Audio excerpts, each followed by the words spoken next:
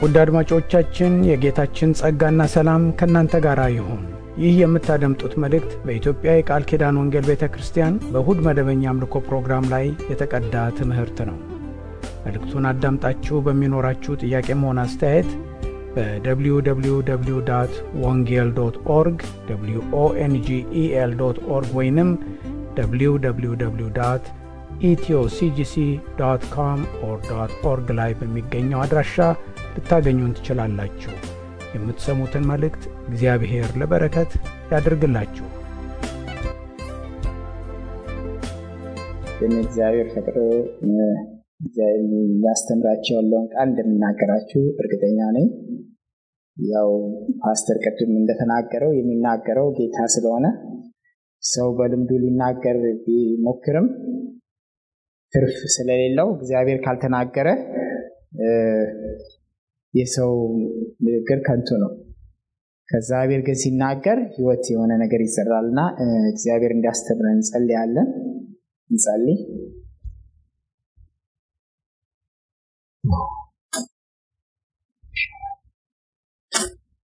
ቅዱስ ቅዱስ ቅዱስና ሕያው የሆንክ ሁሉን የምትችል የሰራዊት ጌታ እግዚአብሔር ሆይ፣ ጌታ ሆይ ጥበቃ ስላልተለየን፣ እግዚአብሔር ሆይ ምሕረትህ ስለበዛልን ስም ይባረክ። እግዚአብሔር ሆይ በዚህ ሰዓት ቃልህን ከፍተህ አስተምረን። ጌታ ሆይ ሕይወት የሆነውን ቃልህን ላክልን። እግዚአብሔር ሆይ እኔንም ጉባኤውንም ትባርከን ታስተምረን ዘንድ እንለምንሃለን። እግዚአብሔር ሆይ መንፈስ የሆነውን ቃልህን ላክልን። ጌታ ሆይ የሚሰራውን ቃልህን ላክልን። ጌታ ሆይ ሕያው የሆነውን ቃልህን ላክልን። ጌታ ሆይ የሚቀርጸንን የሚሰራንን የሚለውጠውን ቃል ትልክልን ዘንድ በኢየሱስ ስም እንለምንሃለን። እግዚአብሔር ሆይ ጌታ ሆይ አንተ በመካከላችን ተመላለስ። መንፈስ ቅዱስ በኃይልና በስልጣን በመካከላችን ይመላለስ። ጌታ ሆይ ኢየሱስን ያክብርልን። ጌታ ሆይ በዚህ ሰዓት እንግዲህ ጌታ ሆይ በፊት እንሆናለን። ጌታ ሆይ ይህን ሁሉ በአንድያ ልጅ በናዝሬቱ በኢየሱስ ስም አሜን።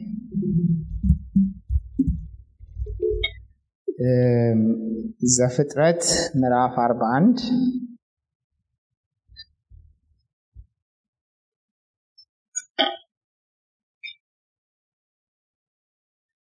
ከቁጥር 51 ጀምሮ ያለውን ምዕራፍ 41 ከቁጥር 51 እና 52 50 መጨረሻ ጀምሮ ያለውን አነባለሁ በጌታ ስም። ዘፍጥረት ኦሪት ዘፍጥረት ምዕራፍ 41 ገልጽ 35 ነው በብሉይ ኪዳን። የራብ ዘመን ገና ሳይመጣ ተወለዱለት። ዮሴፍም የበኩር ልጁን ስም ምናሴ ብሎ ጠራው፣ እንዲህ ሲል እግዚአብሔር መከራዬን ሁሉ የአባቴን ቤት አስረሳኝ። ሁለተኛውንም ስም ኤፍሬም ብሎ ጠራው፣ እንዲህ ሲል እግዚአብሔር በመከራዬ አገር አፈራኝ። ደግሜ ያነባዋለሁ። ዮሴፍም የበኩር ልጁን ስም ምናሴ ብሎ ጠራው፣ እንዲህ ሲል እግዚአብሔር መከራዬን ሁሉ የአባቴን ቤት አስረሳኝ። የሁለተኛውንም ስም ኤፍሬም ብሎ ጠራው፣ እንዲህ ሲል እግዚአብሔር በመከራዬ አገር አፈራኝ። ይህንን ሁለቱን ቃል ነው ዛሬ እንድናይ እግዚአብሔር በልብ ያስቀመጠው።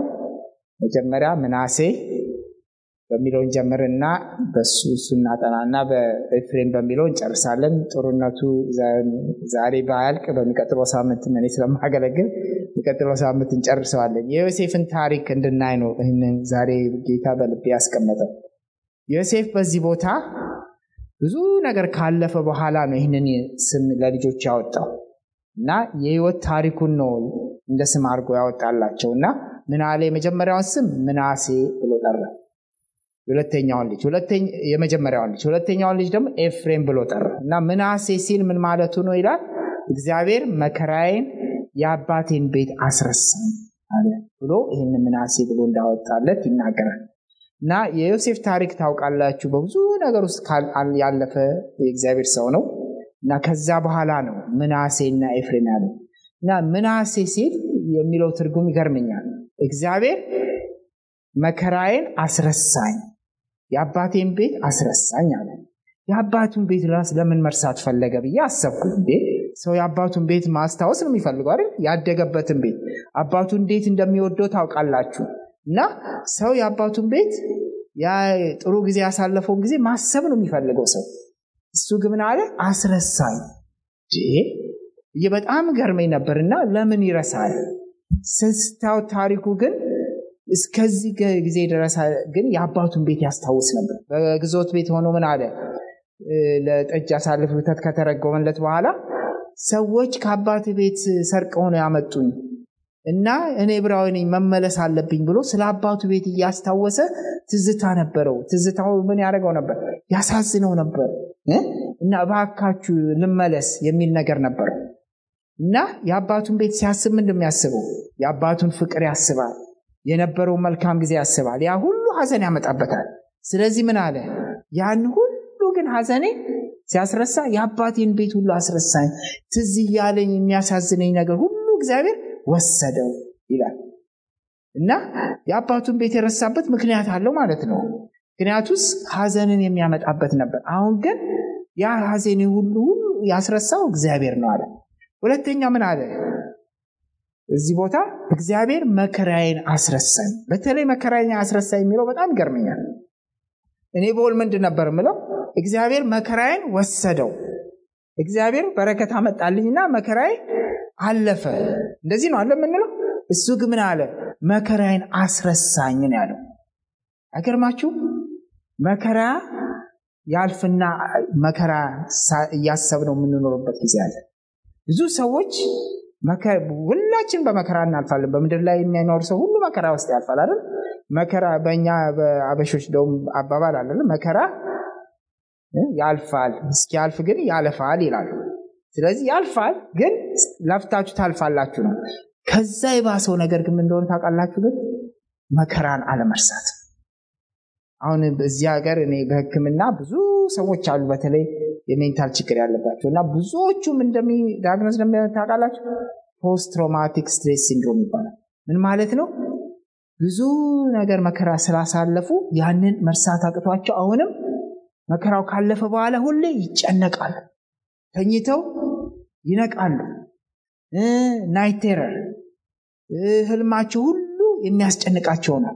ስለዚህ የግድ በመድኃኒት ካልደነዘዙ በስተቀር ያ ነገር እየመጣ ያስቸግራቸዋል። አንዳንዶቹ ብታያቸው በልጅነት ነው መከራ ነው ያዩት። ግን በልጅነት መከራ አይተው አልፏል እኮ። ፊዚካሊ አቢዝ ይሆናል፣ ሌላም አቢዝ ሊሆን ይችላል። ግን አሁን ካደጉ በኋላ ያ ነገር ትዝ እያላቸው ያዝናሉ። አንዳንድ ጊዜ ሜዲካል ሂስትሪ እንጠይቃለን። እንዴት ነው የልጅነታችሁ እንደዚህ ፊዚካሊ አቢዝ ሆናችኋል፣ ሌላም ነገር አቢዝ ሆናችኋል ብለን እንጠይቃለን። እና ጠይቃቸዋለሁ። አንዳንዶቹ ትልቅ ናቸው 40 50 60 ሆናል እና አሁን እንደዚህ ይሆናል ብሎ እዛ እንባቸው እርግፍ ሲል አይቻል። ብዙ ጊዜ ገርመኛል። የሆነው እኮ ገና ልጅ ሆኖ ነው። ግን አሁን ገና ከ40 ከ50 ዓመት በኋላ ስቲል እያስታወሱ ያለቅሳል፣ እንባቸው ይመጣል።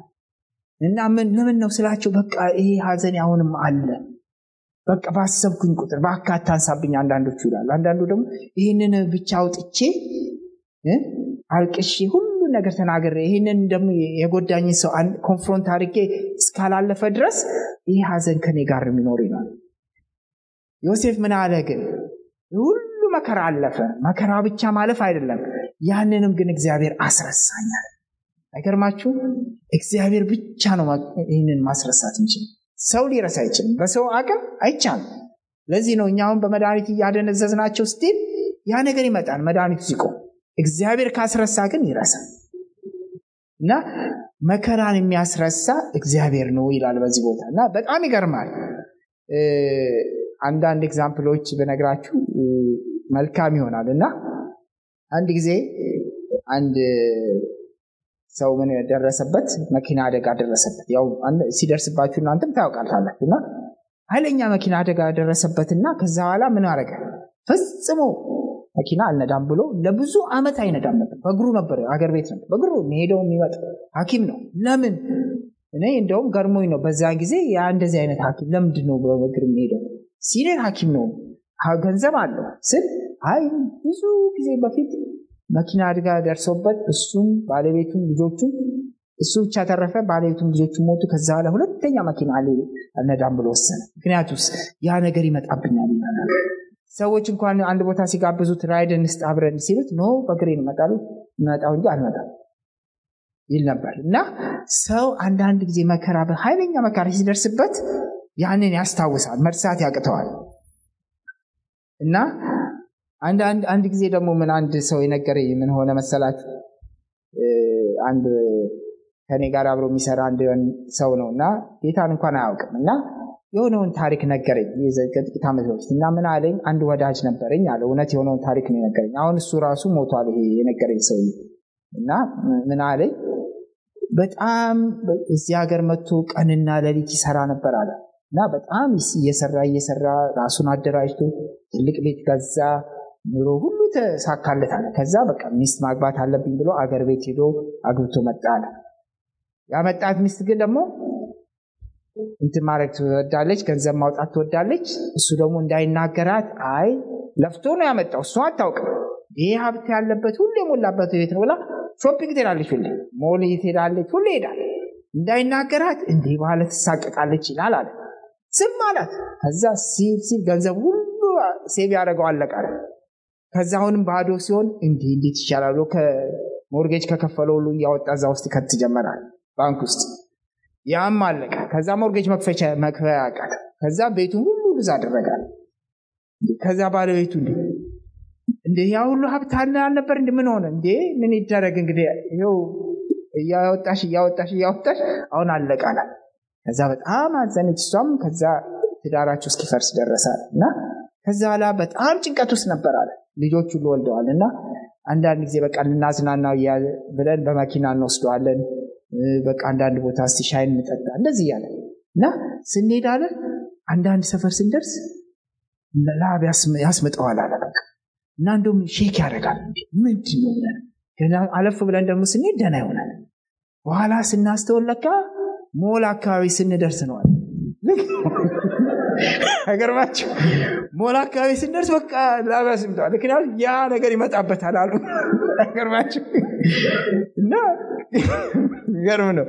ከዛ እሱ ሲያልፍ ደግሞ ደህና ይሆናል አለ። ምክንያቱም ያ ሞል ነው ለካ ሁሉ ነው ያገር ያሳጣው። አያችሁ ይሄ እንግዲህ እውነት ታሪክ ነው ብሎ ነው የነገረኝ። የጓደኛዬ ነው ከፈለክ ላገናኝ ብሎ ነው። እና እስከዚህ ድረስ እና አንዳንድ ጊዜ የምናሳልፍ አንዳንድ ከባድ ነገሮች አይረሱንም። አይገርማችሁም? እና እግዚአብሔር ካላስረሳ ሊረሳ አይችልም። እና አንድ ጊዜ ደግሞ የማይረሳኝ ነገር ትምህርት ቤት ሆነን ነው ምን ይሆናል ያው ሮቴሽን አለ የተለያየ ዲፓርትመንት እና ጳውሎስ ሆስፒታል ነበር ትዝ ይለኛልና ያኔ ዶክተር ፍቅር የሚባል ሳይኪያትሪስት ነበር ከሱ ጋር ነበር የምንለውና አንድ ሰውዬ ገና ኑሮ ያላቸው ሚስቱን ይዘው መጡና ሚስቱን ይዘው መጥቶ ምንድነው ስታቸው ደህና ናቸው ሚስቱም ደህና ናቸው እኛ ዝም ተማሪዎች ስለሆን ዝም ብለን ቁጭ ብለናልና እኛ ሁላችን ደህና ነን ልጆቻችን ወልደን እኔም ጥሩ ባንክ ነው እንደዚህ ነበር የሚሰራው ሰውዬ ጥሩ ስራ ያለው ነው ጥሩ ስራ አለ ሁሉ ነገር ተሟልቶልን ምን ነው ባለቤቴ ቤት የምትል ችግሩ ያለው እሷ ጋር ምንድነው ችግሩ ብለን ስንጠይቃት ምንም ችግር የለም ትላለች እስቲ ንገረን አንተ እሱ ምን አለ ባለቤቴ ቤት ውላለች በቃ ቤት ውላ ኩክ ስታረግ ትቆይና ራት ብለን መተን ሁላችንም እንቀርብና ሁሉ የተለያየ ምግብ ቀርቦ አብረን መብላት እንጀምራለን ከዛ መብላት ጀምረን 2-3 መግሮስ እንጀምር አቁሙ ትላለች ምን ነው እንዴ ነገ ምን ልንበላ ነው ብላ ታነሳዋለች ምን ነው ኧረ እባክሽ ነገ ምን ተነጎዳ የሚበላ አይሆንም ብላ ታነሳብናለች ሳንጠግብ ልጆቹም ሳይጠግቡ እኛም አንድ ቀን 2 ቀን ስንል በየጊዜው ይደጋገማል እና አንድ ነገር ሆናብኝ መሆን አለበት ምንም እኮ የጎደለን ነገር የለም እና በልጅነቷ ያሳለፈችው ነገር ስላለ ችግርን ሰው ያለውን ሁሉ በልቶ ከጨረሰ በቃ ተቸገራ ስላደገች ያ ይመጣል የሚል ፍርሃት አላት አያችሁ ስለዚህ ሰው የሚያሳልፈው አንዳንድ ከባድ ነገር እግዚአብሔር ካላስረሳው በስተቀር በህይወቱ ብዙ ችግር ያመጣል እና ምን ይላል እዚህ ቦታ ታዲያ መከራዬን እግዚአብሔር አስረሳኛል እና የዮሴፍ ታሪክ እንደምታውቁት ገርመኛል እንዴት ነው ይሄ ዮሴፍ በጽድቅ መንገድ ነው የሚኖረው አይታችሁት ነው ከልጅነት ጀምሮ ግን በብዙ መከራ ውስጥ ነው ያለፈው ለምን አልኩ ለምንድን ነው አባቱ ቤት ለአባቱ ታዛዥ ሆኖ ነው የኖረው ወንድሞቹ ጋር ነው የኖረው አባቱ ይወደው ነበር ግን ከዛ የተነሳ ተሽጦ ሰው ቤት ሲኖር ጲጥፋራ ቤት ኖረ ከዛ ደግሞ በጽድቅ መንገድ እዛ ሲኖር ምን አደረገ እስር ቤት ገባ ግዞት ቤት ውስጥ በብዙ መከራ ውስጥ ነው ያለፈው በ17 አመቱ ነው የተሸጠ እና እስከ 30 ዓመቱ 13 ዓመት ሙሉ መከራ ነው ያየው። እና ለምን መከራ ደረሰበት ብዬ ሳስብ ነበርና ከእግዚአብሔር ቃል ግን መፍትሄውን አገኘሁት። መዝሙረ ዳዊት 105 እስቲ መዝሙረ ዳዊት በቅንፍ 105 ገልጽ 477 ብሉይ ኪዳን ምን ይላል? መዝሙረ ዳዊት በቅንፍ 105 ከቁጥር 16 ጀምሮ በጌታ ስም አነባዋለሁ። በምድር ላይ ራብን ጠራ፣ የእህልን ኃይል ሁሉ ሰበረ፣ በፊታቸው ሰውን ላከ። ዮሴፍ ለባርነት ተሸጠ፣ እግሮቹም በእግር ብረት ደከሙ። እርሱም በብረት ውስጥ ገባ፣ ቃሉ እስኪመጣለት ድረስ የእግዚአብሔር ቃል ፈተነው። ምን ይላል? ቁጥር 19 ቃሉ እስኪመጣለት ድረስ የእግዚአብሔር ቃል ፈተነው ይላል። ስለዚህ ምን ይላል? መጀመሪያ ቃል መጣ፣ ከዛስ ቃሉ ግን እስኪደርስለት እስኪመጣለት ድረስ የእግዚአብሔር ቃል ነው የፈተነው። አይገርማችሁም? ኃጢአት ስላደረገ ነው አይልም። ምን ስለሆነ ነው አለ? የእግዚአብሔር ቃል ፈተነው። እና እንዴት የእግዚአብሔር ቃል ፈተነው? በእንግሊዝኛው አየሁትና ምን ይላል? የእግዚአብሔር ቃል ቴስት አደረገው። ቴምፕት አደረገው አይልም፣ ወደ ፈተና። የአማርኛው ፈተና የሚለው ለሁለቱም ስለምንጠቀም ወደ ኃጢአት የሚሆን ፈተና ሳይሆን ቴስት ነው ያደረገው። እና የእግዚአብሔር ቃል የመጣለት ቃል እሱ ፈተነው አለ። እና የእግዚአብሔር ቃል እንዴት ፈተነው ስንል ዘፍጥረት ውስጥ ያው ዘፍጥረት አልፎ አልፎ ካልሆነ ሁሉንም ለማንበብ አሁን ጊዜ አይኖርም። ግን ዘፍጥረት ብንሄድ ቁጥር 37 የእግዚአብሔር ቃል እንዴት እንደመጣለት እናያለን። ኦሪት ዘፍጥረት ዛሬ ብዙ ቦታ ነው እንግዲህ የምናየው። ኦሪት ዘፍጥረት ቁጥር 37 ያው ታሪኩን ብዙዎቻችሁ ታውቃላችሁ። እንግዲህ ግን ለማታውቁት ነው ምዕራፍ 37 ቅርታ ቁጥር አልኩ። ምዕራፍ 37 ከቁጥር 7 እስከ 9 ያለው ጋር ነው እንግዲህ ታሪኩ የሚጀምረውና የዮሴፍ ታሪክ ለአራት መክፈል ይቻላል። የመጀመሪያው በአባቱ ቤት የኖረው ኑሮ፣ ከዛ ሁለተኛ በጲጥፋራ ቤት የኖረው፣ ሶስተኛ በግዞት ቤት፣ ከዛ አራተኛ በፈርዖን ቤት የኖረው። አራት ክፍል ነው ያለው እና የመጀመሪያው ክፍል ላይ ነው እና እንደተወለደ በሱ በተወለደ ጊዜ መጨረሻ ልጅ ነበር። ከዛ በኋላ ልግጥ ቢንያም ተወልዷል። ግን እሱ በተወለደ ጊዜ መጨረሻ ልጅ ነበር ከራሔል የተወለደ እና የመጨረሻ ልጅ ስለሆነ አባቱ ይወደው ነበር እና ከወደዱ የተነሳ አዲስ ልብስን ገዛለት ይላል። ያኔ ወንድሞቹ ቀኑበት ይላል። ከዛ በኋላ ምን ሆነ? እዚህ ቦታ ይሄንን ክፍል አሁን ጊዜ ስለነ ቤታችሁ ስትሄዱ ታነቡታላችሁ። ምን ህልምን አየ ይላል። ምን አየ? ያየውን ህልም ምንድነው ይላል? እኔና ወንድሞቼ ነዶ ነበረን አለ። የነሱ ግን ነዶ ለኔ ነዶ ምን ያደርጋሉ? ሲሰግዱ አየው አለ። ነዶ ታውቃላችሁ አይደል? እሻ ታርሶ ተከምሮ ይታሰረው አይደል? እና ምን አለ? ነዶ የነሱ ነዶ ለኔ ይታሰር ሲሰግዱልኝ አየው ይላል። ከዛስ ሁለተኛ እንደገና በማግስቱ ሊሆን ይችላል። ግን ሁለተኛ ህልም አለመ። ምን አለመ? ዝም አለ። ያንን አይተው ሲሰቡ በጣም አዘኑበት እና እሱ ግን ያየውን ነው የተናገረው። በሁለተኛ ግን ምን አየ ይላል? እንደገና 11 ከዋክብትና ፀሐይና ጨረቃ ለኔ ሲሰግዱልኝ አየዋል። ያኔ አባቱ እንዴ ፀሐይና ጨረቃ ማለት ምን? አባትና እናት እኔም ልጆችም ልሰግድልኝ? በፊት ልጆቹ ነበር። ይሄማ እንዴት ይሆናል አለ። ግን አባቱ አስተዋይ ስለሆነ ምን ይላል? በልቡ ይጠብቀው ነበር። ይሆን ብሎ አባቱ ይወደዋል። ግን ለምን እንደዚህ ደፍረት እናገራለህ? አንተ ትንሽ ልጅ ነህ፣ ታናሽ ነህ ነው ያለውና የልቡ ይጠብቅ ነበር። ይሄን ሲናገር የባሰ አዘኑበት። ስለዚህ ለዮሴፍ የመጣው ቃል ምንድነው? ይሄ ነው የመጣው። ማን ነው ይሄንን ህልም ያሳብ እንዲያ ያደረገው? እግዚአብሔር ነው። እሱ ብሎ አይደለም አይደል? ግን በጣም ደስ ስላለው እግዚአብሔር ህልምን ስላሳየው ይሄንን ደስ ብሎ ተናገረ። እየፈነጨ በቃ እንደዚህ ሆነ እግዚአብሔር አደረገ ሊያደርግ ነው ብሎ በቅናት አይደለም፣ እነሱን ዝቅ ለማድረግ ብሎ አይደለም። ግን እግዚአብሔር ያሳየውን ነገር ነው የተናገረው። ያኔ ቀኑበት፣ በጣም ቀኑበትና ምን አሉ? መግደል አለብን ብሎ ወሰኑ አይደል? ከዛ አባቱ ምን ያደረገ? እነሱ እሱ ትንሽ ስለሆነ ቤት ስለሚሆን እነሱ በጎች ሊጠብቁ ሲሄዱ ምን ያደረገ? ላከው። እስቲ በጎቹም ልጆቹም ደህና መሆናቸውን እስቲ እያቸው ብሎ ላከው። ሲልከው ምን ሆነ? እንገለዋለን ብሎ ያ ሰው ያ ሊመጣ ነው አይደል ብሎ እንገላለን ብሎ ወስነው በቃ ወስነው ሊገሉት ሲያስቡ ታላቁ ወንድም ምን አለ ሮቤል እንዲገደል ስላልፈለገ ከምትገሉት ገደሉ እስክታቱት እና ለምን ወንድማችሁ ነው እዛ በገደል ውስጥ መሞቱ አይቀር ይላቸዋል ለምን ትገሉታላችሁ እሺ አሉ እሱ ምን አስቦ ነው እነሱ ከሄዱ በኋላ ከገደል አውጥቶ አባቱ ቤት ሊመልሰው ነበር ገደሉ እስከተቱ እና ከዛ ምን ይሆናል ሮቤል ከሄደ በኋላ ሲያስቡ የሚዲያም ነጋዴዎች ይሄዱ ነበር በግብጽ ወደ ግብጽ ሲሄዱ በዛ ምድር ሲያልፉ አዩና ዝም ብለን ገደሉ እስከምንከተው ለምን ይሁዳ የገንዘብ ሰው መሆን አለበት እና ምን ይላል ለምን አንሸጥምና ገንዘብ አናገኝም ከሱ ዝም ብለን እዛ ከምንለቀው ሲላቸው እሺ ያሉ ተስማሙ ለሚዲያም ነጋዴዎች ሸጡት ይላል መጽሐፍ ቅዱስ ሲሸጡትና ለ20 ብር አገኙበት ከዛ ምን አደረጉ እነዚያ ሚዲያም ነጋዴዎች ባሪያ አድርገው ሲሄድ ያንን ልብሱ ወስደው ፍየል አርደው የፍየል ደም ነክረው ለአባቱ ወስደው አመጡና አሳዩት የወለ ልጅ ሞቷል ለማለት ነው ሲያዩት የሱ ልጅ የሱ የገዛለት ልብስ ስለሆነ በደም ተነክሮ ሲያይ በቃ አዘነ አለቀሰ ልጅ ሞቷል እነሱም ያመጡት እንደዛ ብለው ልጅ ሞቷል ለማለት እነሱ ሸጠውት ነው ለማታለል እና በጣም አያሌ ቀን አዘነ ይላል አባትየው እና መጽናናት አልቻለም ከሱ ጋር በሞት ይሻላል እስኪል ድረስ ነው በዚህ ምዕራፍ ውስጥ ታዩታላችሁ ከዛ እኔ በጣም እዚህ ቦታ የገረመኝ ነገር ምን እንደሆነ ታውቃላችሁ ይሄንን አባታቸውን ሲያታልሉ እንግዲህ አባታቸው ያዕቆብ ነው አይደል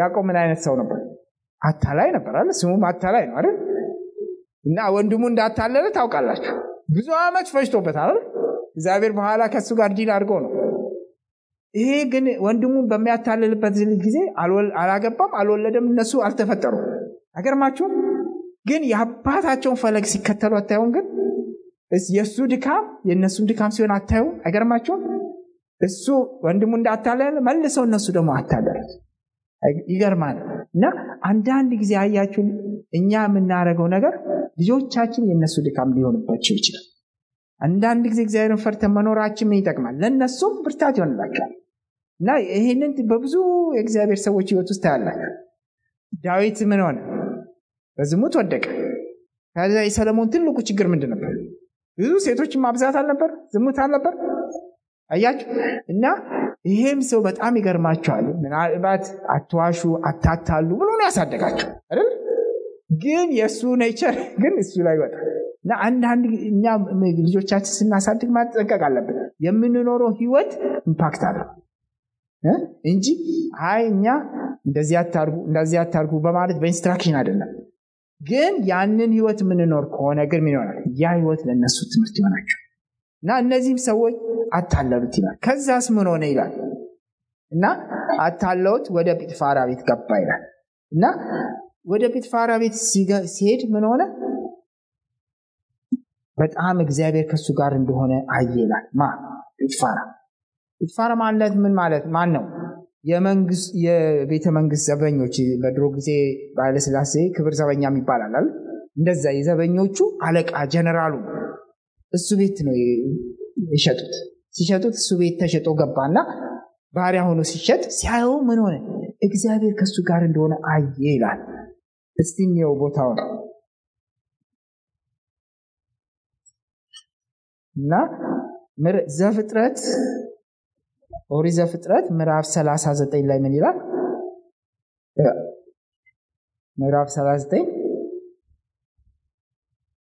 ከቁጥር 2 ጀምሮ አነባዋለሁ እግዚአብሔር ከዮሴፍ ጋር ነበረ ስራውም የተከናወነለት ሰው ሆነ በግብፃዊው ጌታው ቤት ነበር ጌታውም እግዚአብሔር ከእርሱ ጋር እንዳለ እርሱ የሚሰራውን ሁሉ እግዚአብሔር በእጁ እንዲያከናውንለት አየ ዮሴፍም በጌታው ፊት ሞገስን አገኘ እርሱንም ያገለግለው ነበር በቤቱም ላይ ሾመው ይላል ከዛ ወረድ ብሎ ቁጥር 5 መጨረሻ ላይ ስለ ዮሴፍ ሲል ባረከው ከዛ ቁጥር 6 ላይ ያለውንም ሁሉ ለዮሴፍ አስረከበ ከሚበላው እንጀራ በቀር ምንም የሚያውቀው አልነበረም የዮሴፍም ፊቱ መልካምና ውብ ነበር ይላል አይገርማችሁም እግዚአብሔር ከዮሴፍ ጋር መሆኑን ማን አየ ጲጥፋራ አየ እሱ ግን አይታየው ዮሴፍ አውቅ እግዚአብሔር ግን ከሱ ጋር ነበር ያችሁ እሱ እንዴት ከእግዚአብሔር ከኔ ጋር ነው ይላል በመከራ ውስጥ ነው ተሽጦ ነው ያለው ባሪያ ሆኖ ነው ያለው አይደል እግዚአብሔር ግን ከሱ ጋር እንደሆነ ግን ሰዎች ያያሉ አንዳንዴኛ ብዙ ጊዜኛ እግዚአብሔር ከኛ ጋር እንደሆነ ላይገባን ይችላል በመከራ ውስጥ በችግር ስናል ግን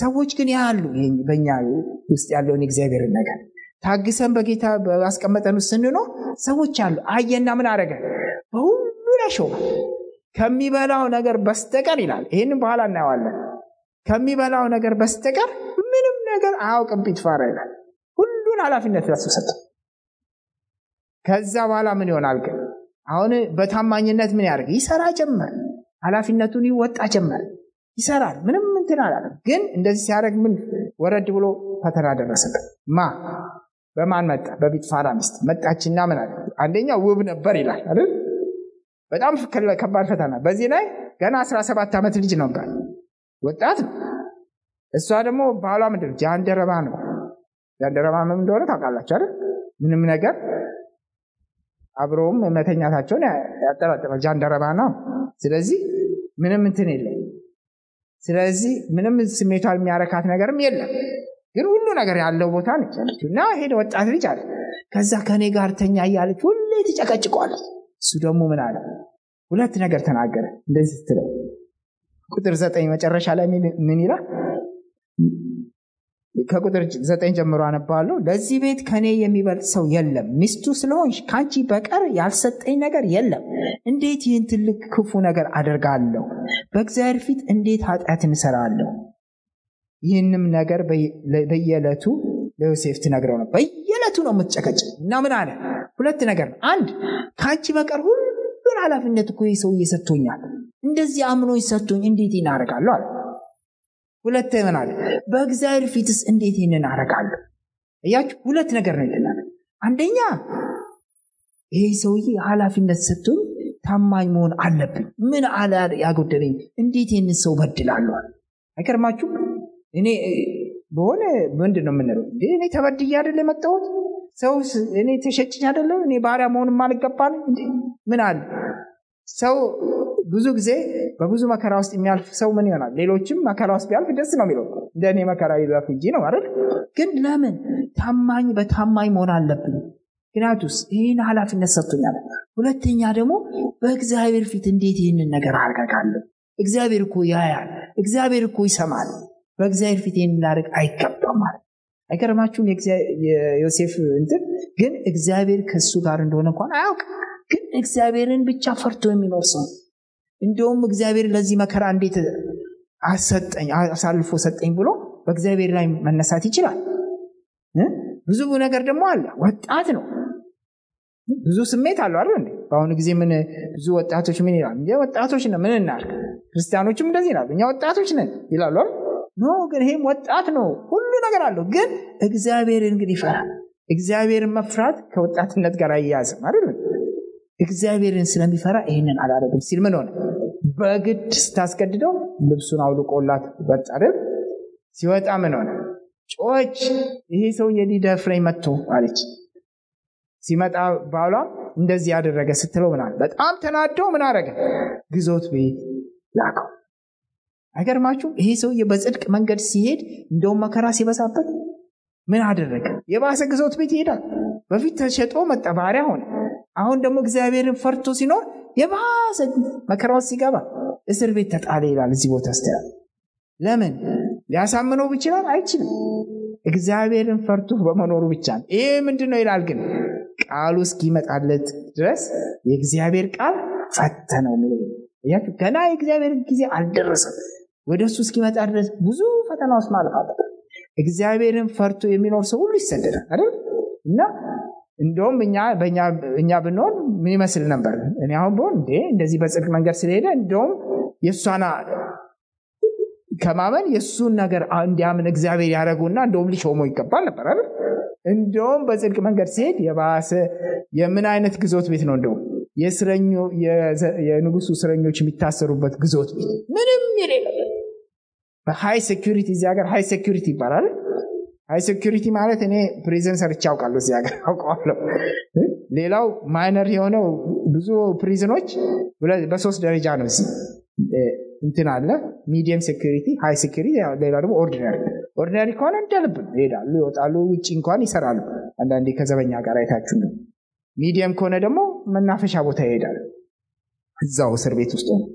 ማክሲመም ሴኩሪቲ ከሆነ ግን ከክፍላቸው አውጡ በቃ እዛ ነው የሚሆኑት።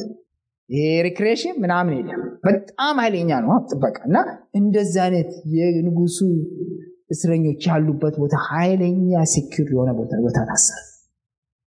ግን ምን ይላል እዚህ ቦታ ታስሮ ምን ይላል?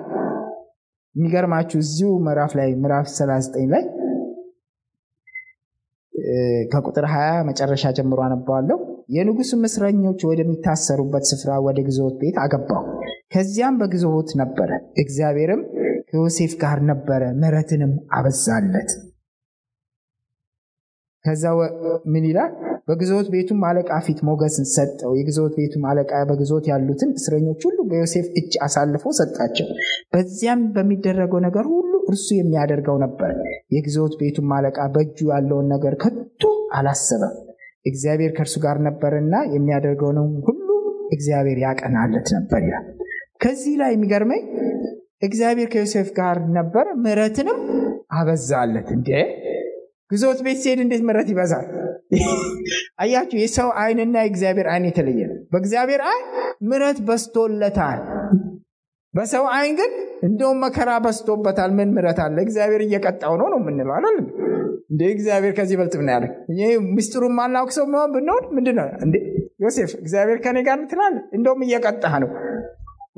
እውነት አንተ ያቺን ሴት አንድ ነገር በታረጋት ነው እንጂ እዚህ እንዴት ትላለህ ነበር ምንለው አይደል? ግን እግዚአብሔር ምሕረት ያረኩለት ነው ወገኖቼ። እግዚአብሔር በእኛ ህይወት ውስጥ የሚልክ መከራ፣ ስለ ቃሉ የምናየው መከራ ምሕረት ስለሚደረግልን ነው። እግዚአብሔር ሊሰራን ሊቀርጸን ወደ ራሱ ሊያስጠጋን ነው የሚያመጣ። አያችሁ፣ እሱ ወደ እግዚአብሔር እየሰራው ስለሆነ ለዚህ ነው ምሕረትን እኮ እንደውም የበለጠ እያበዛለት ነው። ይሄ በእግዚአብሔር አይን ነው። እግዚአብሔር ይህንን ካላበራልን ልናያንችል። ግን እሱም ዮሴፍም እኮ አያውቅ። ግን የእግዚአብሔር እጅ በሱ ላይ እንዳለ ግን እዛ እስር ቤት ሲሄድ ይሄ ሰው የእስር ቤቱ አለቃ እና ምን አለ? እስረኞቹን ሁሉ ለሱ ኃላፊነት ሰጠ። አይገርማችሁ? ምን አለ? ትንሽ ቆይቶ ከርሞ እስቲ ይሄውነ ታማኝ ነው እንዴ 1 ዓመት 2 ዓመት ታስሮ ሊው አይባልም? ሊያታልል ይችላል አይልም ሰው። ምን አለ? ሲያየው ገና ሞገስ ስላለው ይሄ ሰውዬ የዚህ እስረኞች አለቃ ነው ማረገው ብሎ ምን አረገ? እስረኞች ምንም ይሄ ሰውዬ አያውቅ። በጣም አስተውሉ። ይሄ ትልቅ ትምህርት አለ። በጲጥፋራ ቤት የተሾመው ሹመትና በዚህ በግዞት ቤት የተሾመው ሹመት እኩል ነው። ጲጥፋራ ቤት ምን አለ? ምንም የሚያውቀው ከሚበላው እንጀራ የበለጠ ምንም የሚያውቀው የለም ይላል። እዚህ ቦታስ በግዞት ቤትም አለቃው ምንም የሚያውቀው የለም ስለ እስረኞቹ። ይሄ ሰው ዮሴፍ ነው ሁሉ ነገር የሚሰራው። እና ምን ያደርግ ነበር ይላል? እስረኞቹ ወረድ ብላቸው የሚቀጥለው ምዕራፍ ውስጥ እስረኞችን ያገለግል ነበር። እግዚአብሔር ለአገልግሎት ነው እዛ የላከው፣ ያገለግላቸው ነበር ይላል። ከዛ ምን ሆነ? 2 እስረኞች አንድ ቀን አዝነው አየጧል እና እነዚህ ለምን አዘናችሁ አላቸው። ምን አለ? አይ ህልምን አይተን ትርጉሙ ስላልገባን በጣም አዝነን ያለነው አለ። ምን አለ ታዲያ እሱ? ይህን ሲሉ ምን አላቸው? እዚህ ምዕራፍ 40 ቁጥር 8 ላይ ምን ይላል መሰላችሁ? ህልምን አለምን የሚተረጉምልን አጣን አሉት። ዮሴፍም አላቸው ህልምን የሚተረጉም እግዚአብሔር የሰጠው አይደለምን? እስቲ ንገሩ። ምን አለ? ህልምን መተርጎም እኮ ነው ይችላልው። ከዚህ በፊት እኮ ህልም አይቻለሁ። በአባቴ ቤት እኮ እንደዚህ ህልም አይቼ ነበር። ኤክስፒሪየንሱ አለኝ፣ ልምዱ አለኝ አላለ። እግዚአብሔር የሰጠው ሰው ብቻ ነው ህልምን መተርጎም የሚችል። አያችሁ፣ እግዚአብሔር የሰራ ሰው እንደዚህ ነው። የእግዚአብሔር እጅ በሱ ህይወት ውስጥ ያለፈ ሰው ምን ይላል? እግዚአብሔር ካልሆነ እኔ ማመን አለኝ። ይህ ሰውዬ በጽድቅ የኖረ ሰው ነው እንጂ እኔ እኮ እግዚአብሔርን በቅንነት የተከተልኩ የእግዚአብሔር ኃይል እኮ በእኔ ውስጥ ይሰራል፣ እኔ ልተርጉምላችሁ ማለት ይችላል አላለ። ግን ምን አለ? የእግዚአብሔር ቃል የፈተነው ሰው ምን እንደሚሆን ታውቃላችሁ? የእኛን ምን ያህል ድካማችን እየወጣ ነው ምናምን እግዚአብሔርን ኃይል እያየን ነው ምናምን እና በዚህ መከራ ውስጥ ማለፉ የእሱን ድካም ነው ያየው። እግዚአብሔር ግን ሊሰራ እንደሚችል ግን ተረድቷል። ስለዚህ እግዚአብሔር የሰጠው ሰው ነው የሚተረጉምና እስቲ ንገሩኝ አለ። ስለዚህ ብትነግሩኝና ብተረጉም እንኳን እግዚአብሔር ስለሰጠኝ ነው እንጂ ከኔ አይደለም ማለት ይሄ ለዚህ ነው ምሕረትን አበዛለት እግዚአብሔር ምሕረት ሲያበዛልን ብቻ ነው ይሄን መረዳት እንችላለን። አለዛ እንደ ሰውማ ምናየው የኛን ብርታት ጉልበት ነው። እግዚአብሔር ግን ሲያበራልን ምሕረት ሲያበዛልን የኛን ድካምና የእግዚአብሔርን ብርታት እናያለን በእኛ ውስጥ። እና ምን አለ ተረጎመላቸው። እና የመጀመሪያ የተረጎመው የጠጅ አሳላፊው የንጉሱ የጠጅ አሳላፊና የንጉሱ የምግብ ክፍል ኃላፊዎች ነው። የባንኩ የክፍል ኃላፊ እንደማለት ነው አይደል? ነው የታሰሩት። እና የጠጅ አሳላፊ ሲነግረው ይኸውልህ ያየው ትርጉም ህልም ይሄ ነው። ትርጉም አሁን ዲቴል ምንድነው አይገባም፣ አንብቡት።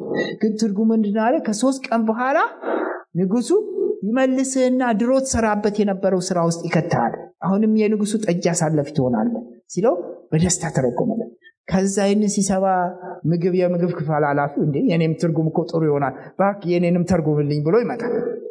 ያንተ ግን ይገርምሃል ከ3 ቀን በኋላ ከዚህ ትፈታና ይሰቅልሃል ብሎ ተረጎመለት። አይገርማችሁ? ኢቭን አሁን ይሄ ሰውዬ ቢነሳብኝስ ምን አለ ለዚህ አመቻችቼ ልተርጉምለት ማለት ይችላል አይደል? ለዚህ እንደዚህ አንዳንድ መቼስ እንደ ድሮ ላይ መልስ ይችላል። አንዳንድ ችግር ሊገጥም ይችላል። ግን ተፈታለ ማለት ይችላል። እኛ እኔ እንደዛ ነው ብለው እንዴት እንደዚህ ይላሉ። በኋላ ቢነሳብኝስ ሌላ ነገር እስር ቤት ደግሞ ቀላል አይደለም፣ ይገሏቸዋል። ብዙ ነገር እኮ ነው የሚሆነው አይደል?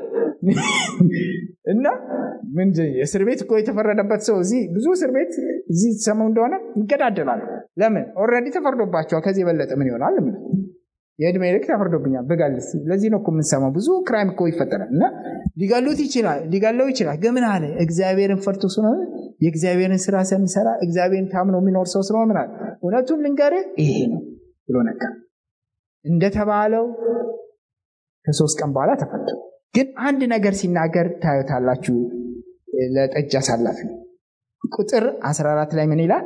ነገር ግን በጎ ነገር በተደረገልህ ጊዜ እኔን አስበኝ፣ ምሕረትንም አድርግልኝ። የእኔንም ነገር ለፈርዖን ነገር ከዚህ ቤት አውጣኝ።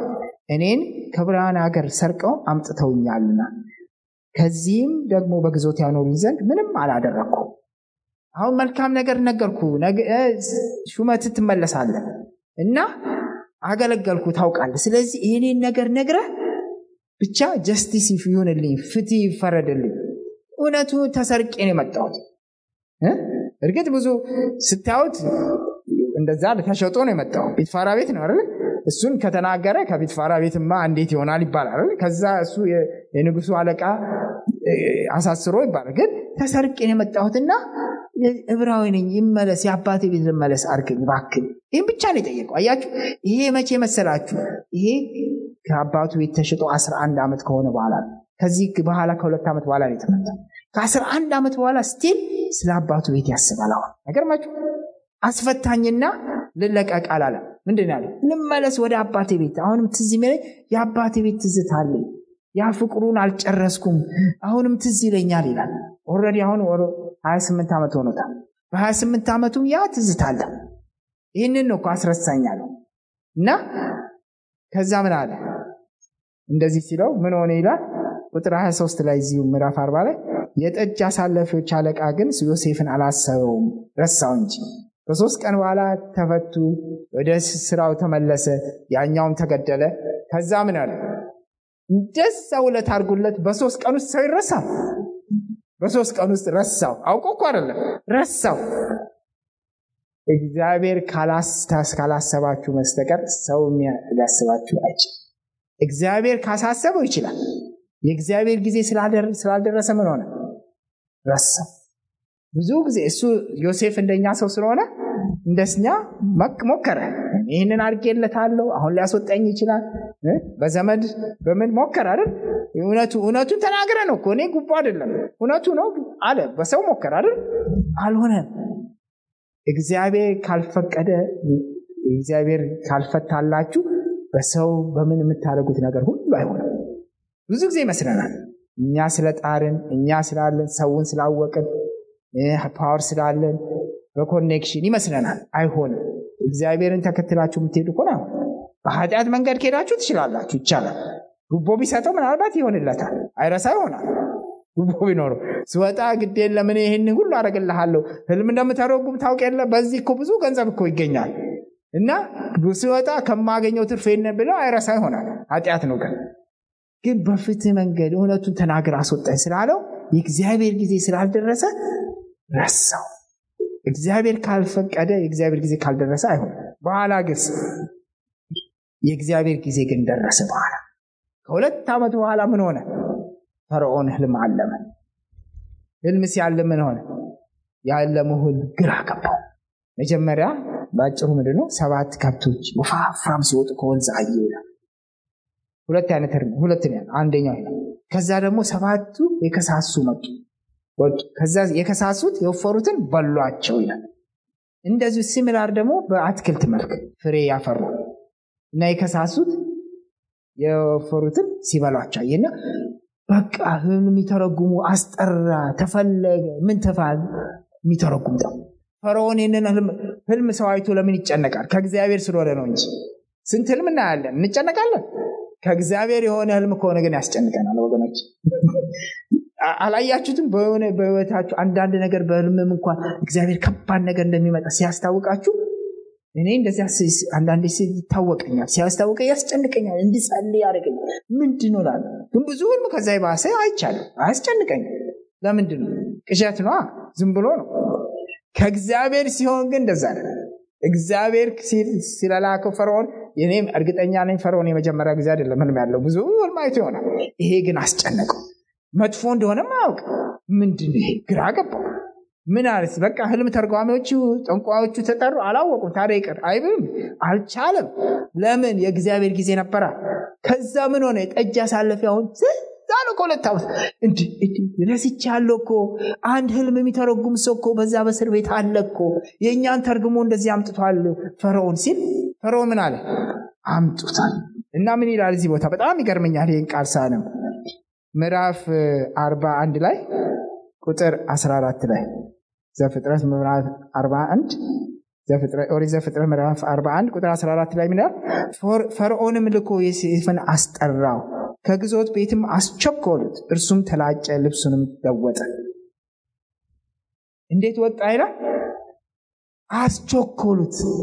የእግዚአብሔር ጊዜ ሲደርስ በችኮላ የእግዚአብሔር ጊዜ ካልደረሰ 2 ዓመት መዘግየት አለ። ምን አለ ዛሬ ባድር እኔ እኮ ልብሴ መቀየር አለበት፣ ጸጉሬም እንትን ገና ምን አለ ኖ መውጣት አለብህ፣ ንጉሥ ትእዛዝ መጥቷል፣ አሁኑኑ ጸጉሩ ይላጭ፣ ልብስ ይቀየር፣ አሁኑኑ ይውጣ። ምን አለ አንድ ቀን ባድር ኖ። የእግዚአብሔር ጊዜ ከደረሰ በችኮላ ገርማች ትዝ ይላቸዋል። እስራኤላኖች ከግብጽ ምድር ሲወጡ 400 ዓመት ከተገዙት በኋላ የእግዚአብሔር ጊዜ ሲደርስ ነው በዚህ ሌሊት ውጡልን በቃ እኔ ያሏቸው አይደል? አረኔ ውጡ እኛ ምንም ይዘን ወርቃችን እንሰጣቸዋለን፣ ይሄ ጎደለ እንሰጣቸዋለን፣ ብቻ ውጡልን። ከዛ በፊት እኮ 400 ዓመት ትኖረዋል። ከዛ በፊት ፈርዖንም ቢብሏቸዋል፣ እነሱም ቢብሏቸዋል። የእግዚአብሔር ጊዜ ሲደርስ ግን በችኮላ የእግዚአብሔር ጊዜ ይድረስልን እንጂ እግዚአብሔር ያረጋዋል። የእግዚአብሔር ጊዜ ካልደረሰ ግን የምንጥረው ጥረት ሁሉ እንላላጣለን፣ ብዙ እንጥራለን፣ ህይወታችንም ይጎዳል፣ ብዙ ነገር እንከስራለን። የእግዚአብሔር ጊዜ ከደረሰ ግን ምንም ነገር አይዘው፣ እንደውም በችኮላ ነው ውሎም አያድርም። እና ብዙ ጊዜ ማየት ያለብን የመጠበቅ ያለብን የእግዚአብሔር ጊዜ። በእግዚአብሔር ጊዜ የሚሆን ነገር መልካም ነው፣ ደሞስ አይዘገይም። እና የእግዚአብሔር ጊዜ ስለሆነ አስቸኮሉት ይላል። ከዛ ወረድ ብሎ ምን ይላል ዮሴፍ?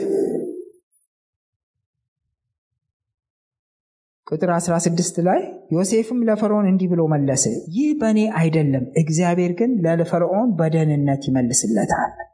አይገርማችሁ? ህልሙን ሲነግረውና ሊተረጎም ሲል ምንድን ያለው? ይህ ከኔ አይደለም፣ እግዚአብሔር ግን ለፈርዖን ሲል ነው። ይሄ የራሱ ነገር ጠፍቷል። በቃ ማንነቱ እኔ የሚለው ነገር ጠፋ። እግዚአብሔር ባስ ይሄ ነው ካያችሁ የእግዚአብሔር ቃል የፈተነው ይሄ ነገር እንዲጠፋ ነው። በዚህ ሁሉ ሲያልፍ ከአባቱ ቤት እንደወጣ ተርጉም ይባል ምን እንደሚታገር ሊተርጉም እንጂ ይችላል። 13 ዓመት በመከራ ያለፈ ሰው ግን የእግዚአብሔር ቃል በዛ የሰራው ሰው ግን ምን ይላል? ይሄ ከኔ አይደለም፣ እግዚአብሔር ነው።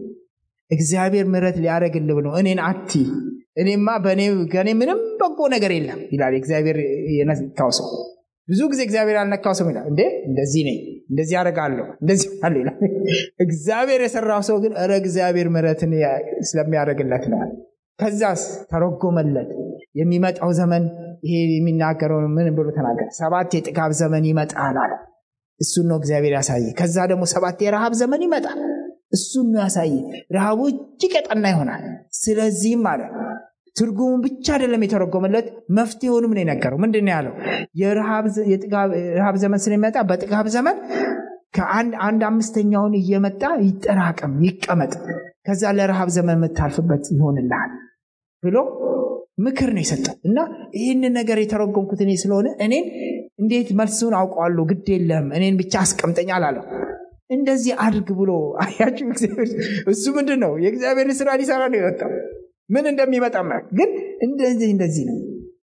እኔ በሆነ ምንድነው እንዴ ይሄ ነው። ግን ይሄን ነገር መፍትሄውንም ጌታ ነግሮኛል። እንዴትም እኔ ለኔ ተው ግድ የለም አይደል? ግድ የለም ነው ምን ነው? አይ ምን አለ ዮሴፍ? ግን አይ መፍትሄውም ይሄ ነው። ምክንያቱም እግዚአብሔር ነው ያመጣው፣ እግዚአብሔር ነው መፍትሄ። እግዚአብሔር ደግሞ ያስቀመጠው ሰካል እኔ ሄጄ እኮ ላበላሽ ይችላልው ባይኑ እኮ እግዚአብሔር ካላስቀመጠ ይሄንን አልችልም። ስለዚህ መፍትሄውን ያሳየኝን እግዚአብሔር የተናገረኝን ብቻ እናገራለሁ። እንደዚህ ሲል ምን አረገው ይላል። ከዛ ዮሴፍ ፈርዖን ምን አለ? እዚሁ ምዕራፍ ላይ ቁጥር 38 ላይ ጀምሮ ምን ይላል? በውኑ የእግዚአብሔር መንፈስ ያለበትን እንደዚህ ያለ ሰው እናገኛለን አለ። ከዛስ ፈርዖንም ዮሴፍን አለው እንዳንተ ያለ ብልህ አዋቂም ሰው የለም፣ እግዚአብሔርን ሁሉ ገልጦልሃልና አንተ በቤቴ ላይ ተሾም፣ ሕዝቤም ሁሉ ለቃል ይታዘዝ፣ እኔ በዙፋኔ ብቻ ካንተ እበልጣለሁ አለ። አይገርማችሁ? አሁን ሁሉ ከሆነ በኋላ ምን አለ?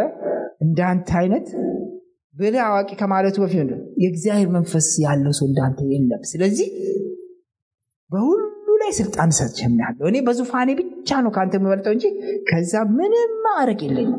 ማዕረግ ሁሉ ላንተ በቃ። ልክ አሁን አንዳንድ ሀገር ፕራይም ሚኒስተር ተብሎ ፕሬዚደንቱ እንዲሁ ለእንትን ነው ለስም ለማዕረግ ነው አይደለ? ዋናው ስራው የሚሰራው ስልጣንም ፓወር ያለው ማለት ነው ፕራይም ሚኒስተር ወይ ልክ እንደዛ አይነት ነው እኮ የተሰጠው። ያንን ስልጣን ሰጥቻለሁ በቃ አንተ። ምክንያቱም የእግዚአብሔር መንፈስ በአንተ ላይ ስላለ። ኖርማሊ ምን ማለት ነበረብን እኛ? የተማርክነ ብዙ ኤክስፒሪየንስ አለ፣ ብዙ ፖለቲካ ውስጥ የተጫወትነና አንተ ነህ ፕራይም ሚኒስተር መሆን ያለብህ ነው በራለ የሚባለው። ዲያንት የፈር ስርዓት እኮአለው በንጉስ ቤት ያደክም አይደለም። የንጉስን ቤት የብዙ አሰራር አታውቅም። ይሄ ሰው ምን ያውቃል? ዮሴፍ የ17 ዓመት ልጅ ሆኖ ከአባቱ ቤት ወጥቶ እስር ቤት ነው የኖረው። ጲጥፋራ ቤት ባሪያ ሆኖ ነው የኖረው። ምን ኤክስፒሪየንስ ሲታይ ምንድነው? የባሪያነት ኤክስፒሪየንስ ነው ያለው። ሌላስ የእስር ቤት ኤክስፒሪየንስ ነው። በዚህ ሬዙሜ ማን ነው ፕራይም ሚኒስተር የሚያደርጋቸው?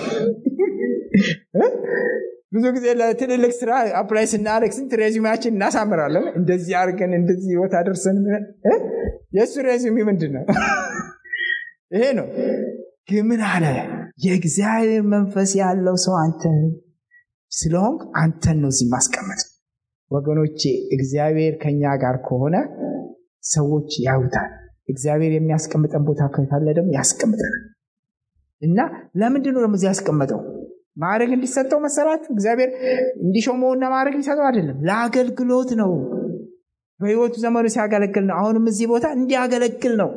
ይህን ህዝብ ግብፅን ብቻ ሳይሆን አገሩን በሙሉ የዕብራውያን አገር ሁሉ በሙሉ በረሃብ ስለሚመጣ ያን ሁሉ እንዲያገለግልና ከረሃብ እንዲወጡ ብልህና ማስተዋይ ሆኖ ያንን እንዲያደርግ ነው እግዚአብሔር ያስቀምጠው ለአገልግሎት። ስለዚህ ከዚህ የተነሳ እዚህ ቦታ አስቀምጣለሁ። እና ከዚህ የምንማረው ምንድን ነው? አንደኛ ነገር አይታችሁ እንደሆነ በግዞት ቤት ውስጥ በጲጥፋራ ቤት ውስጥ የተሾመው ሹመት ምንድን ነው? ደሴም አይደለም? በጲጥፋራ ቤት ሁሉ ነገር ላይ ስልጣን ሰጥቻለሁ፣ ከምበላው እንጀራ በስተቀር ሁሉ አንተ ስልጣን አለ ተባለ። ከዛስ ደግሞ በእንትን ቤት በግዞት ቤት በሁሉ ላይ ስልጣን ሰጥቻለሁ። ስለዚህ ይህንን አይነት ልምምድ እግዚአብሔር ያለማምደው ነበር፣ ሲያስተምረው ነበር። ይህ እንደዚህ አይነት ስልጣን አይገርማችሁ? እና አሁንም ፈርዖን ምን አደረገው? ያን አይነት ስልጣን ነው የሰጠው። ደግሞ በመጀመሪያ የመጣው ምንድን ነው? የጥጋብ ዘመን ነው አይደል? 7 ዓመት። ከዛ የረሃብ ዘመን ነው የመጣው። የጥጋብ ዘመን የት ነው የተለማመደው? በጲጥፋራ ቤት ነው። የንጉሱ ጀነራል ሁሉ የሞላበት ቤት ነው። ሁሉ የሞላበት ቤት እንዴት እንደሚያስተዳደር እግዚአብሔር ሲያስተምረው ነበር። ልምድ አለው። አይገርማችሁም? ከዛስ ደግሞ የረሃብ ዘመን ችግር ጊዜ እንደሰሚወጣ የት አስለማመደው? በግዞት ቤት። ግዞት ቤት ችግር ነው አይደል? የሚታደርበት መሬት ነው። ሁሉ ነገር የሚበላ ነገር የለ እንደ ልብ። ሁሉ የችግር ነው። የረሃቡን ዘመን ቤት አስለማመደው። በግዞት ቤት ሆኖ ይማር ነበር። አያችሁ፣ እግዚአብሔር በህይወታችን የሚያመጣው ነገር ሁሌ ለትምህርት እንዲሁ ያመጣል። የእግዚአብሔር ቃል እስኪመጣለት ድረስ የእግዚአብሔር ቃል ፈተነው ይላል። የእግዚአብሔር ቃል የመጣለት ከዛስ ሲፈትነው ዘመኑን አሳለፈ እና ለምንድን ነው? ለዚህ አገልግሎት ሊያበቃው ነው። ያን ሁሉ ያለማመደው እሱ ሲያልፍ አላወቅም። ለምንድን ነው የዘኔ ጲጥፋራ ቤት ለምን እንደዚህ አይነት ስልጣን ተሰጠኝ? ዘበኞቹ ግን ለምን ይሆናል? ለምንስ እንደዚህ ያገለግላል? ይሆናል እግዚአብሔር ከሱ ጋር እንደሆነ አያውቅም። ግን አሁን ይረዳል እና ስለተረዳ ምን አደረገ? መጨረሻ ኤፍሬም ሲል እግዚአብሔር በመከራዬ ሀገር አፈራኛል። አይገርማችሁም? መከራ ያየሁት የት ነው? በዚህ ግብጽ ምድር። ያፈራኝም የት ነው? እዚህ ምድር። ብዙ ጊዜ እግዚአብሔር የሚያፈራን የሚመስለው የት ነው? መልካም ነገር ያሰብንበት። ብዙ ሰዎች እዚህ ሀገር አጋጥመኛል። ብዙ መከራ ሲገጥማቸው ይላል በቃ ሀገር ቤት ሄጄ እግዚአብሔር እዛ ጥሩ ጊዜ ስለነበራቸው እዚህ መከራ ያየሁበት ቦታ መልካም ነገር አይመጣም። ስለዚህ እዛ ሄጄ እግዚአብሔር አንድ ነገር ያደርግልኝ ነው ይሉታል። በቃ ትንሽ ማጠራቅሜ እዛ ሄጄ ልኑር እንደዚህ ይላል። እንዴ ያገር ይላል። እግዚአብሔር ግን ምን አለ? ይሄ ሰውዬ አሁንም ዕብራዊ ሀገር ነኝና አባቴ ቤት ሄጄ እግዚአብሔር ባረከኝ አለ። መከራ ያየሁበት ቦታ እዛ ቦታ ነው መከራ የባረከኝ አፈራኛል። አይገርማችሁም? ብዙ ጊዜ የኛ እንደ ሰው ግን ምን ነው መልካም ነገር ያየንበት ቦታ ኢቭን በመንፈሳዊ ነገር አንድ ቦታ ተባርከን ካየን እግዚአብሔር የሚባርከን እዛ ቦታ ይመስላል። ወይ የሆነ መዝሙር ስንዘምር ከተባረከን በአንድ ጊዜ ሁሌ ያቺ መዝሙር በዘመር እንፈልጋለን። ሲዘመር ይሆናል ያ በረከት ይመጣል። ወይ የሆነ ነገር ጸልይ አንድ ነገር ካገኘ ሁሌ በዛች ፎርሙላ ነው የምንፈልገው አይደል? ምክንያቱም የእግዚአብሔር አሰራር ግን እንደዚህ አይደለም እና እግዚአብሔር ግን ምን የሚያደርግ ነው? በመከራችን ቦታ ችግር ባየንበት በዛ ቦታ ዛሬ በተለያየ መከራ ውስጥ የምናልፍ ልንሆን ይችላል። የሥራ ቦታችን አልተስማማን ይሆናል። የኑሮ ቦታችን እዛ መከራ ቦታ በታማኝነት ብንሆን እዛ ቦታ እግዚአብሔር መልካም ነገር ያደርጋል። እዛ ቦታ ያፈራል። ሌላ ቦታ አታስቡ። እግዚአብሔር አለ ምክንያት ያን ቦታ አላስቀመጣችሁም።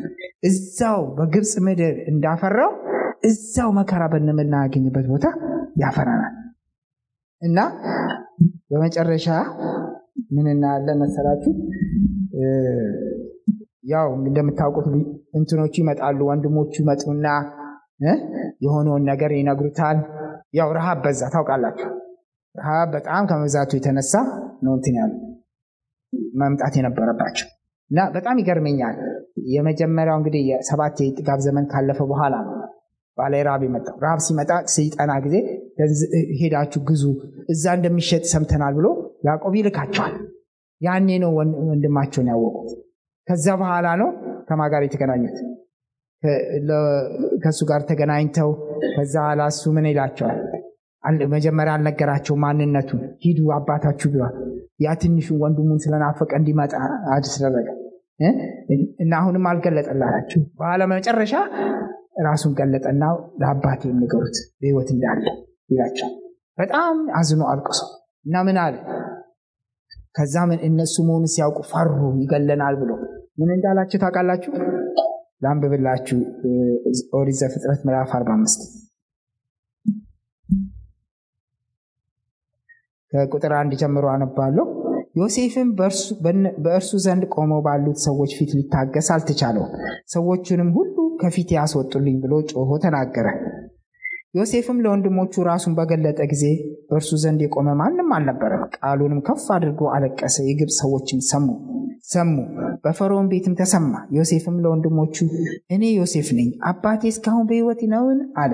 ወንድሞቹም ይመልሱለት ዘንድ አልቻሉም፣ በፊቱም ደንግጠው ነበርና። ዮሴፍም ወንድሞቹን ወደ እኔ ቅረቡ አለ። ወደ እርሱም ቀረቡ፣ እንዲህም አላቸው፣ ወደ ግብፅ የሸጣችሁኝ እኔ ወንድማችሁ ዮሴፍ ነኝ። አሁንም ወደዚህ ስለሸጣችሁኝ አትዘኑ፣ አትቆርቆሩ። እግዚአብሔር ሕይወትን ለማዳን ከናንተ በፊት ሰዶኛልና ይላል። ከዛ ወረድ ብሎ ቁጥር 7 ጀምሮ እግዚአብሔር በምድር ላይ ቅሬታን አስቀርላችሁ ዘንድ በታላቅ መድኃኒትም አድናችሁ ዘንድ ከናንተ በፊት ላከኝ። አሁንም እናንተ ወደዚህ ላካችሁኝ አይደላችሁም፣ እግዚአብሔር ላከኝ እንጂ ይላል። ይገርማችሁ፣ በጣም ይገርማል። እዚህ ቦታ የሚናገረው አንደኛ ነፍሱ ሲያገኝ በቃ ትዛታ መጣ፣ አለቀሰ። ግብጽ ሰዎች አስወጣና አለቀሰ። እኔ ነኝ ወንድማችሁ። እነሱ ሲፈርሱ ሲርበተበቱ በቃ አሁን ሊገላን ሲሉ አይዟችሁ እናንተ አይደላችሁም የላካችሁኝ። ማን ነው አለ? እግዚአብሔር ነው የላከኝ። አይገርማችሁ? ይመስላችኋል? ወዴት ነው የላከው? ወደ መከራ የላከኝ እግዚአብሔር ነው። ይሄ እግዚአብሔር የሰራው ሰው ካልሆነ ይሄን ማለት ሰው ሊናገራች። ሌላው ቢቀር እኔ በመናለ እናንተ ብዙ አደረጋችሁ፣ እግዚአብሔር ግን መልካም አደረጋል። አያችሁ? እኔ ይቅርላችኋለሁ፣ ለማንኛውም ይቅርላችኋለሁ፣ ግን እናንተ ግን ብዙ ነበር ያሰባችሁት፣ እግዚአብሔር ግን ለበጎ አለ። እንደዚህ ነው አይደል? እኔ የዮሴፍ አባባል በጣም ይገርመኝ። እናንተ አይደላችሁ፣ ጉዳዩ ከናንተም አይደለም። እንደውም እናንተ ማረጋችሁ ለህይወት ሆነ። እንደዛ ባታረጉ ኖሮ ዛሬ እናንተ በህይወት አትኖሩ፣ በረሃብ ታልቁ ነበር። እንደዛ ባታረጉ ነገር ህዝቡ በረሃብ ያልቅ ነበር። እንደውም እግዚአብሔር ነው ይሄንን ያደረገው። አይገርማችሁ? ይሄ እግዚአብሔር የሰራ ሰው 13 ዓመት የፈጀበት ቃሉ ፈተነው የሚለው ይሄ ነው። ያ የተፈተነው ቃል ይሄንን እንዲያደርገው እንደዚህ ሊሰራው አደረገው። አይገርማችሁ? እግዚአብሔር ሲሰራል እንደዚህ ቃሉን ይልካል። ከዛስ ቃሉ በእኛ ህይወት ውስጥ ይሰራል። ቃሉ የመጣው 1 ቀን 2 ቀን ነው የመጣው አይደል? ህልሙ 13 ዓመት ግን በሱ ህይወት ውስጥ ይሰራ ነበር። አይገርማችሁ? ከዛ በኋላ ግን እንደዚህ አይነት ሰው ወጣ። እንደዚህ ነው እግዚአብሔርን ቃል ስንሰማ ብዙ ጊዜ ብርሃን ይወጣል። እሱ ህልም ሲያልም ደስ እንዳለው ብዙ እንደተናገረ ብዙ እንላለን። ያ የእግዚአብሔር ቃል ግን የተማርነው ደግሞ በህይወታችን መስራት ይኖርበታል። አለዛ ምን ይሆናል? በህይወታችን ሳንሰራ ከሆነ የእግዚአብሔር ቃል ሕያው ነው የሚሰራም ነው። 2 አፍ ካለው ሰይፍ ይልቅ የተሳለ ነው የእግዚአብሔር ቃል አይደል? ሕያው የሆነው የሚሰራው ቃል በእኛ ህይወት ሊሰራ አይችልም። አለዛ እንደማንኛውም ነው። ሌላ ትምህርት ስትማሩ ምንድነው? ጂኦግራፊም ሳይንስ ስትማሩ ዕውቀት ነው አይደል? እንደዛ ይሆናል። የእግዚአብሔር ቃል እንደዛ አይደል? የእግዚአብሔር ቃል መጥቶ እኛ ጋር የሚሰራ ነገር አለው። ይሰራል ነው እግዚአብሔር ቃል የሚለው እኮ ሕያው ስለሆነ የሚሰራ ነገር አለው። ይላካል፣ ከዛ ይሰራል። እና ብዙ ጊዜ ሲሰራን ግን በብዙ መከራ ውስጥ ያሳልፈናል። ግን እኛ የምንሰራበት ከዛ ግን መልካም ነገር ይወጣልናል። እና ትዝ ይላችኋል፣ ይሄ የምታውቁት ታሪክ ነው። ዘር ሊዘራ ወጣ ይላል። አሁን ጊዜ ስለዛ አናየው፣ ግን በተለያየ ቦታ ዘራው ይላል አይደል? በመንገድ ዳር፣ በጭንጫ ምለም ቦታ አይደል? አንዱን ብቻ እንድናየው ነው የፈለኩት። ምን ይላል? ጭንጫ ባለበት ቦታ ዘራው ይላል። ከዛስ ጭንጫ ስለሆነ አደገና ፀሐይ ሲወጣ ግን ጫጫ፣ ምክንያቱም ስር ስለሌለው ሞት ይላል። እንደዚህ አይነቱ ምን አይነት ሰዎች ነው ይለው እዛው ይተረጉመዋል ማቴዎስ ውስጥ። እንደዚህ አይነት ሰዎች የእግዚአብሔር ቃል ሲሰሙ በደስታ ይቀበሉታል አለ። ግን በቃሉ ምክንያት መከራ ሲደርስባቸው ይተውታል። መከራና ስደት ሲመጣ ይላል። አይገርማችሁ? ሃሌሉያ ብሎ ያሉት ቃል፣ እግዚአብሔር አበራልን ያሉት ቃል፣ ስንት ነገር ያሉት ቃል፣ ያ ቃል በህይወታቸው ሲሰራ ግን ይሆናል ከእግዚአብሔር ይርቃል ይላል። መከራ ስደት ለምንድነው የመጣው? በቃሉ ምክንያት። በቃሉ ምክንያት ነው የሚለው ቦታ አይታችሁ። ለምንድነው አትክልት ተዘርቶ ፀሐይ ሳይወጣ እንዲሁ ለምን ፀሐይ ይወጣል? ለጭንጫ ስለሆነ ስር ከሌለው ስራ ፀሐይ አያስፈልገውም። ምን በቃ እንጋረደው እንል ይሆናል አይደል? ምን ይሆናል? እየጫጫ ይመጣል። ፀሐይ ያላየ አትክልት እየጫጫ ይመጣል አይደል? ፔል ይሆናል አይደል? እንደዛው ነው መንፈሳዊ ህይወታችንም የእግዚአብሔር ቃል ብቻ ተመረን በህይወታችን ማልፍ ከሆነ የሚሰራ ነገር ከሌለው ህይወታችን ይጫጫል። ለዚህ ነው በቃሉ ምክንያት የምንፈተነው ቴስት የሚያደርገን። ግን ህይወታችን ያድጋል። ለአትክልቱ ፀሐይ እንደሚያስፈልገው ሁሉ ለኛ በቃሉ የሚመጣ መከራ ያስፈልገናል። ከዛ ላይ እናድግበታለን፣ እንሰራበታለን፣ ከዛ እንወጣበታለን። እና ግን የእግዚአብሔር ቃል ሁሌ ግን እንደዛ ሲመጣ ደስ ይለናል፣ ብዙ ነገር እናያለን። ከዛ ግን ይሰራል፣ ሰርቶን ግን ያልፋል። የተሰራንበት ከሆነ ግን ህይወት ከኛ መውጣት ጀመረ። አለዛ ምን ይሆናል? ምን እናገረው ነገር ዝም ብሎ ዕውቀት ብቻ ይሆናል እና ብናገለግል ዕውቀት ብቻ ይሆናል። ህይወትን ለሰዎች የምንዘራ ከሆነ በእኛ ህይወት ውስጥ የእግዚአብሔር ቃል ተዘርቶ ህይወት መውጣት አለበት። በእኛ ህይወት ውስጥ የተዘራው ቃል ግን ለሌሎችም ህይወት ያስተላልፋል እና ይገርማችኋል። የእግዚአብሔር ቃልን እኔ እንዴት ነው መሰላችሁ የማየው? ሕክምናው ስላለው for example የሚሆነኝ በሽታ ለምሳሌ ምን ልበላችሁ፣ ኒሞኒያ ለምሳሌ ያለው ሰው ብዙ አሁን ኒሞኒያ ያለ ሰው ታሞ ቢመጣ ምን አደርጋለሁ? አክመዋለሁ። ለምንድን ነው አክመው? ብዙ አመት ተምሬያለሁ አይደል? ስለ ኒሞኒያ ተምሬ ስንት አመት ሙሉ ብዙ ተምረናል። መድኃኒቱም ተምሬያለሁ አይደል? ከዛ እንደዚህ ያደርገኛል፣ እንደዚህ ያስለኛል፣ ትኩሳት አለኝ ሲለኝ የሚታዘዘው ነው አውቀዋለሁ። ስለዚህ መድኃኒት ከሱ ብቻ አይደለም ደግሞ ከተማራን በኋላ በልምድ ደግሞ ከዚህ በፊት ታሞ የመጣ እንደዛ አይቻለሁ አይደል? ልምድም አለ። ስለዚህ ከልምድም ከትምህርትም አክመዋለሁ። የእግዚአብሔር ቃል ግን እንደዛ አይደለም። አሁን ምን እላለሁ? አይ ኒሞኒያ ታውቃለህ ቢሉኝ አውቃለሁ እላለሁ። በምን አክመዋለሁ? አይቻለሁ በሰው ላይ። የእግዚአብሔር ቃል ግን እንደዛ አይደለም። መቼ ነው አውቀው የእግዚአብሔርን ቃል ማውቀው? ያንን ኒሞኒያ እኔ ይዞኝ ታምሜ ማቅቄ ድኜ ስወጣ ምን ይላል? ያኔ አውቄዋለሁ። አሁን አንድ በሽተኛ እንደዛ ታሞ ድኖ ሲመጣ አውቄዋለሁ ብል ከኔ በለጠ ያወቀው እሱ። እኔ አውቀዋለሁ። አንዳንድ ጊዜ እንደዚህ ያመኛል ሲሉኝ ሰዎች አይኖ ይላሉ። አይኖ ማለት ለምደናል። አይኖ ስላቸው ነው ይዶ ነው ይሉኛል። አይኖ ስላቸው ለምን አታውቅም አልታመምክማ እንደኔ ነው የሚሉት እኮ። እኔ አውቀዋለሁ ሲምፕተሙ እንዴት እንደሚያደርግ ስለማውቀዋለሁ። ኖ አታውቅም ይሉኛል። ለምን ስላቸው እንደነቼ አልታመምክም አልታውቅም። አያችሁ ምናውቀው መቼ ነው? የታሞ ያለፈ ሰው ግን ምን ይላል? አውቀዋለሁ የሚያምን እንዴት እንደሚያደርግ ይገባኛል ይላል። የእግዚአብሔር ቃል እንደዛ ነው። በህይወታችን መጥቶ ሰርቶን ነው የሚያልፈው እንጂ ለውቀትኛ እንደተማርነው ወይ በሰው ህይወት ውስጥ የሰራውን እኔ ሰው ታሞ እንደሚያውቀው እንደምላችሁ በሰው ህይወት እንደዚህ ሲያደርግ እግዚአብሔር ቃል እኮ አውቃለሁ እንደዚህ ያደርጋል በሰው ህይወት አይቻለሁ ብዬ ላስተምር ብነሳ አይሆንም። በእኔ ህይወት ውስጥ ግን አልፎ ሲመጣ ግን ለሰዎች ህይወት ይሆናል። የእግዚአብሔር ቃል ሁሌ እንደዛ ነው የሚሰራው። ይገርማችኋል። እና ሁሌ የእግዚአብሔር ነገር ሳየው በዛ መንገድ ነው ማለት እና እንዳልኳችሁ መጀመሪያ ብርሃን ይሆናል።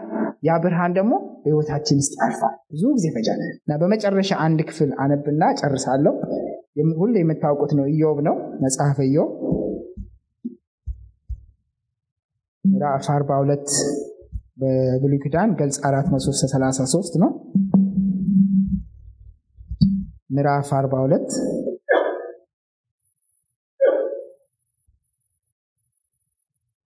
ከቁጥር 1 ጀምሮ እስከ 6 ያለውን በጌታ ስም አነባለሁ። ኢዮብም መለሰ እግዚአብሔርንም እንዲህ አለው፣ ሁሉን ታደርግ ዘንድ ቻይ እንደሆንክ ሐሳብም ይከለከል ዘንድ ከቶ እንደማይቻል አወቅኩ። ያለ ዕውቀት ምክርን የሚሰውር ማን ነው? ስለዚህ እኔ የማላስተውለውን የማላውቀውን ነገር ተናግሬአለሁ። እባክህ ስማኝ እኔም ልናገር፣ እጠይቅህማለሁ አንተም ተናገረኝ። መስማትንስ በጆሮ መስማት ሰምቼ ነበር፣ አሁን ግን ዓይኔ አየች። ስለዚህ ራሴን እንቃለሁ፣ በአፈርና በአመድ ላይ ተቀምጬ እጸጸታለሁ። ይገርማል። ይሄ ኢዮብ ይህንን ሲናገር በመጨረሻው እንግዲህ ከዚህ በኋላ ነው እግዚአብሔር ነገሩን እንደገና ሪስቶር ያደረገለት እና ምን ይላል? ሁሉን ታደርግ ዘንድ ሐሳብም ይከለከል ዘንድ አወቅኩ።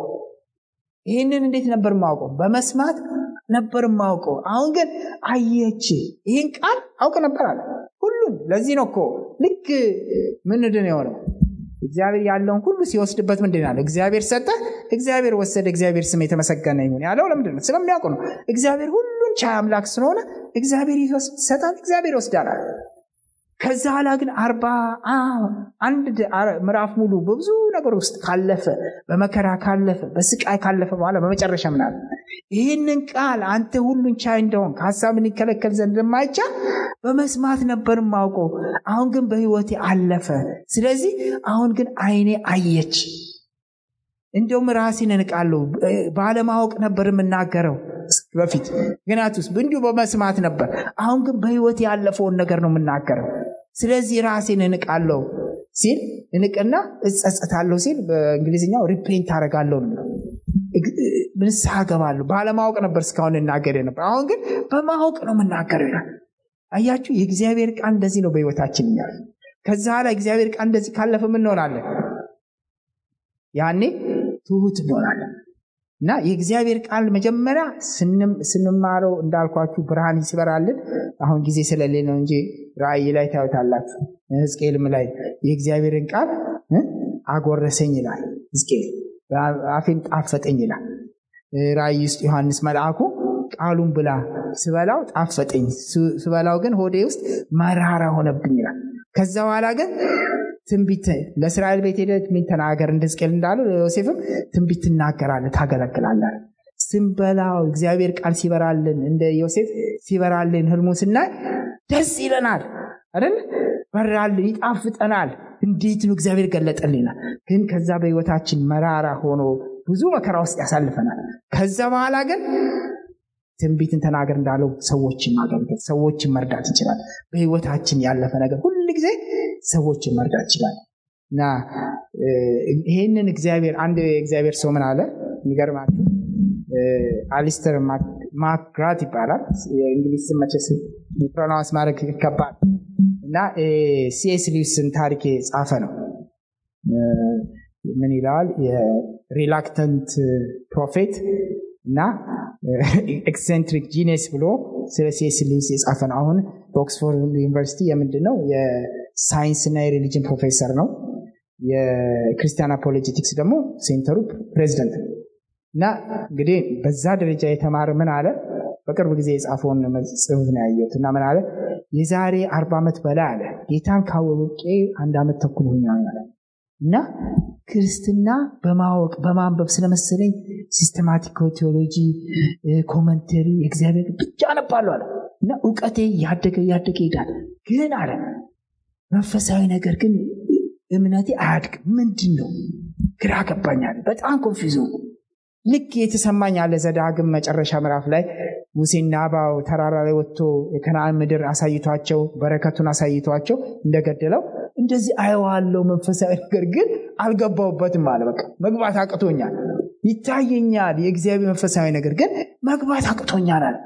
ምንድነው ጌታ ሆይ ምንድነው የጎደለኝ? የእግዚአብሔር ዕውቀት አለኝ፣ አንባለሁ፣ ብዙ አንባለሁ፣ ዕውቀት ነው። ግን ዕውቀቴ ነው እንጂ የሚያድገው አለ እምነቴ አያድግም። በልቤ ጌታን አላውቅም፣ በዕውቀቴ ብቻ ነው አለ። ከዛ በኋላ ግን አንድ ቀን እግዚአብሔር አበራልኝ። በቃ ወጥቼ በቃ ዛፍ ነገር ውስጥ ነው አለ እዛ ኦክስፎርድ አካባቢ እንግሊዝ ሀገርና አላውቀውም።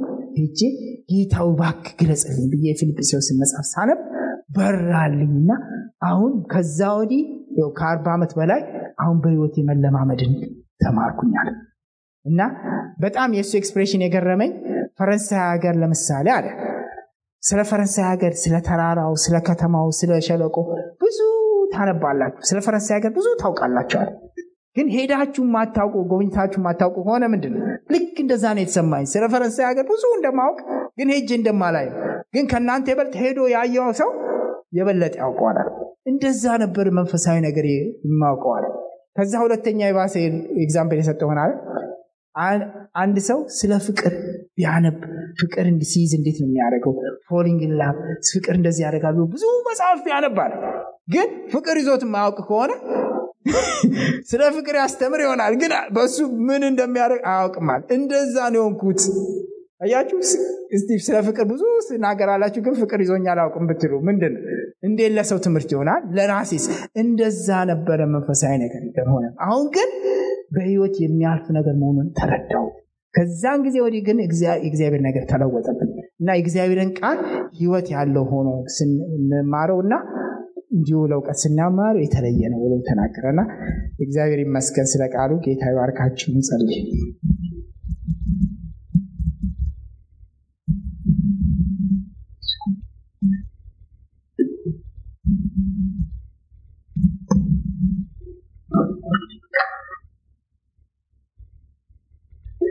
የጌታ ስም የተባረከ ይሁን። እግዚአብሔር በእውነት የሚጠቅመንን የሚረባንን የከበረ ነገር ሰጠን። የእግዚአብሔር ስም ብሩክ ይሁን። አዎ ሁላችን በአንድም በሌላም መንገድ እግዚአብሔር በተለያዩ ጊዜያቶች ይናገረናል። ግን የመጣልን የእግዚአብሔር ቃል የሰራው ህይወት የሰራው ታሪክ እንዲኖረን እግዚአብሔር ይርዳን። ክብር ለእግዚአብሔር ይሁን። ስለ ቃሉ እንጸልያለን። አምላካችን ልዑል እግዚአብሔር እናመሰግንሃለን። ቃልህ እንደ ዘር ነው ጌታ ሆይ፣ ደግሞም የሚሰራ ሁለትም አፍ ካለው ሰይፍ ሁሉ ይልቅ የተሳለ ነው። በእኛ ሕይወት መጥቶ ጌታ ሆይ ያንተ ቃል ያንተ መልእክተኛ ነው። እኛን አንተ እንደምትወደው እንደመረጥከው እኛን ለጠራህን ፈቃድና ዓላማ ሊያኖረን በሕይወታችን የሚሰራ ቃል ስለሆነ እናመሰግንሃለን። አቤቱ ጌታ እግዚአብሔር ሆይ ዛሬ በብዙ አቅጣጫና መንገድ ተናግረህናል። ይህ የሰማነው ቃል ጌታ እግዚአብሔር ሆይ በማስተዋል እግዚአብሔር ሆይ ልባችን የሚጠመድበት እግዚአብሔር ሆይ ሐሳባችንን ሁሉ የምንጥልበት ይሁንልን። ልዑል ሆይ ደግሞም በዚህ ሰዓት መታሰቢያን ስንወስድ ጌታችን ሆይ እነሆ የተዋጀንበትን ጸጋ በፊትህ እናስባለን። የሞተልንን የእግዚአብሔርን ልጅ ኢየሱስ ክርስቶስን እናስታውሳለን። ለእኛ የፈሰሰውን በቀራንዮ መስቀል ላይ ያንን ክቡር ደም መከራ የተቀበልክበትን ጌታ ሆይ የተገረፍከውን የቆሰልከውን ጌታ ሆይ በእንጨት ላይ ተሰቅለ በሚስማር ተቸንክረ የሾህ አክሊል ደፍተ ጎንህ በጦር ተወግቶ ጌታ ሆይ በብዙ ጩኸትና ጭንቀት ያለፍክበትን እናያለን። ድንቅ ጌታ፣ ይህ ከመሆኑ በፊት ጌታችን ሆይ ይህንን ለመታሰቢያ አድርጉት ብለህ ቅዱሳንህን ጌታ ሆይ ደቀ መዛሙርትህን ሰብስበህ በደሜ የሚሆን አዲስ ኪዳን ነው አልክ። ከመሞት በፊት መከራ የሚያመጣውን በረከት ስለምታውቅ ተናገርክ ጌታ ሆይ። አቤቱ እኛም በዚህ ማዕድ ፊት ነን ያለነው ጌታችን ሆይ እነሆ በደሜ የተደረገልን ይህንን ጌታ ሆይ ኪዳን እንድናስብ እርዳን። ዛሬ በአዲስ ኪዳን ክርስቲያኖች የተባልነው እግዚአብሔር ሆይ የሚሰብኩን ጌታ ሆይ የምንሰበሰብበት ወይም ክርስቲያን የሚባል ሃይማኖት ስላለ አይደለም፣ ባንተ ደም በተገኘ ኪዳን ውስጥ ነን። ይህ ደም የከበረ ደም ነው ጌታ ሆይ። እንድናስበው በጥልቀትም በማስተዋልም በአንክሮም እንድንመለከተው እርዳን። በዚህ መታሰቢያ ፊት ልማድ አይሁንብን ጌታ ሆይ። የተቀበልከውን መከራ ለእኛ ያፈሰስከውን ደም የእግዚአብሔርን ልጅ ኢየሱስን እንድናስብ እርዳን። ኦ ጌታችን ሆይ እናመሰግንሃለን።